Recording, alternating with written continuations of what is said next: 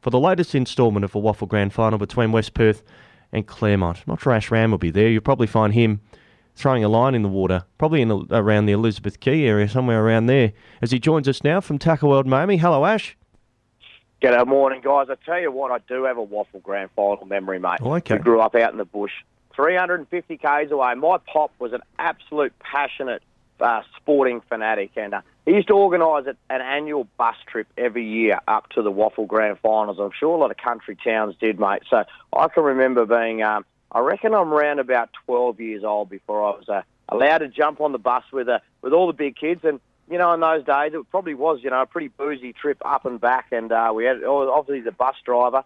And it would I can remember being an avid Swan Districts fan in the early 80s. I couldn't tell you the year exactly, but Swans managed to win the grand final, mate. So there you go. A very impressed memory in my childhood, guys. So there you go. There's my Waffle grand final memory. Travelling on the bus with all the blokes and up to the Waffle Grand Final, watching Swan Districts win and the long journey home back out to the country, There's boys. a few to pick from there, Wayne, in the 80s. 81, 82, 83, yeah. I think it was. Yeah, in that era, guys. Yeah. It was in that era when they were at their absolute best. And, Got beaten in the 80s. And yeah.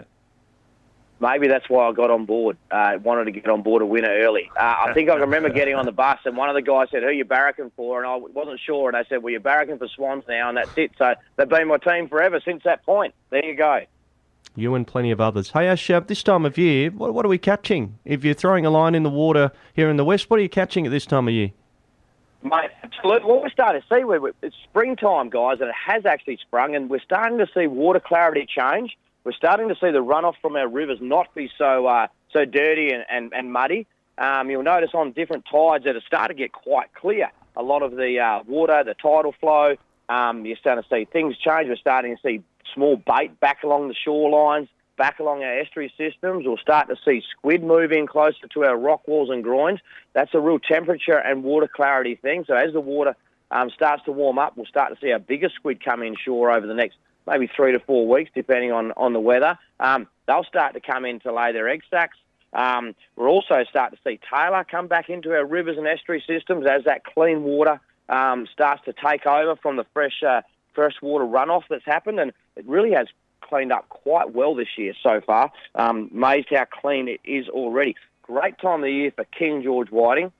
We do see them on our inshore fisheries, along our beaches, into our rivers and streams, but also in our 5 fathom bank and outside, we start to see some really good time of the year to catch those 50 centimetre plus King George, big kidney slappers as they call them. They're doing really well. Up in the hills, freshwater scene, springtime is freshwater time. We're noticing lots of people having fun with smaller rainbow trout, a few browns amongst them, but they're definitely out there, and it's as much the adventure up in the hills, getting a dose of fresh air and a bit under the trees. And, of course, offshore, we're still seeing some great jewfish and snapper that we often see this time of year. Remember, just 2 weeks ago, until the demersal ban kicks in. Now, that's nothing to do with the proposed new change in fisheries rules that are on the table at the moment. This is the traditional demersal ban that's been in place for over 10 years, guys. The effort closure that happens from the 15th of October through to the 15th of December. Ash, the boat show last week, how successful was it from a retailer's point of view? And I noticed there was plenty of discussion about those demersal bans and petition signing and things of that nature. How successful was the weekend? It really was a fantastic show. There was a great vibe and a good buzz, and lots of concern and lots of talk about, the proposed demersal fishing changes as they are on the table at the moment, with either an 8 or 9 month ban. And, the boating industry is massively affected by this as well. But look, overall, Clarkie, I'd like to talk about the show has been massively positive, and let's hope that common sense prevails and the laws, proposed changes are watered down to a point that things like those sorts of boat shows can continue in the future, mate, because as they stand on the table with an 8 or 9 month ban, there may not be, the necessity to have that type of show. So lots of tackle guys there, Wreckfish West, Western Angler, lots of boats of all shapes and sizes, and really great vibe around the convention centre all weekend, mate. Excellent. Yep, always a great time of year, and as you say, spring sprung, so a great time for those who like to get out on the water to do exactly that. Ash, Tackle World Miami, a great store, great location as well for those maybe heading down to the beautiful southern part of this great state. Just tell our listeners what they can expect when they get there.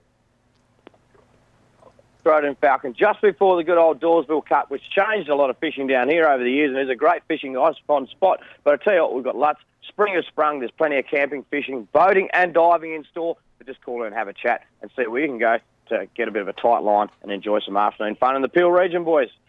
Enjoy, and we'll talk next week. Beautiful. Thanks, Ash. Ash Ramm joining us here on Sports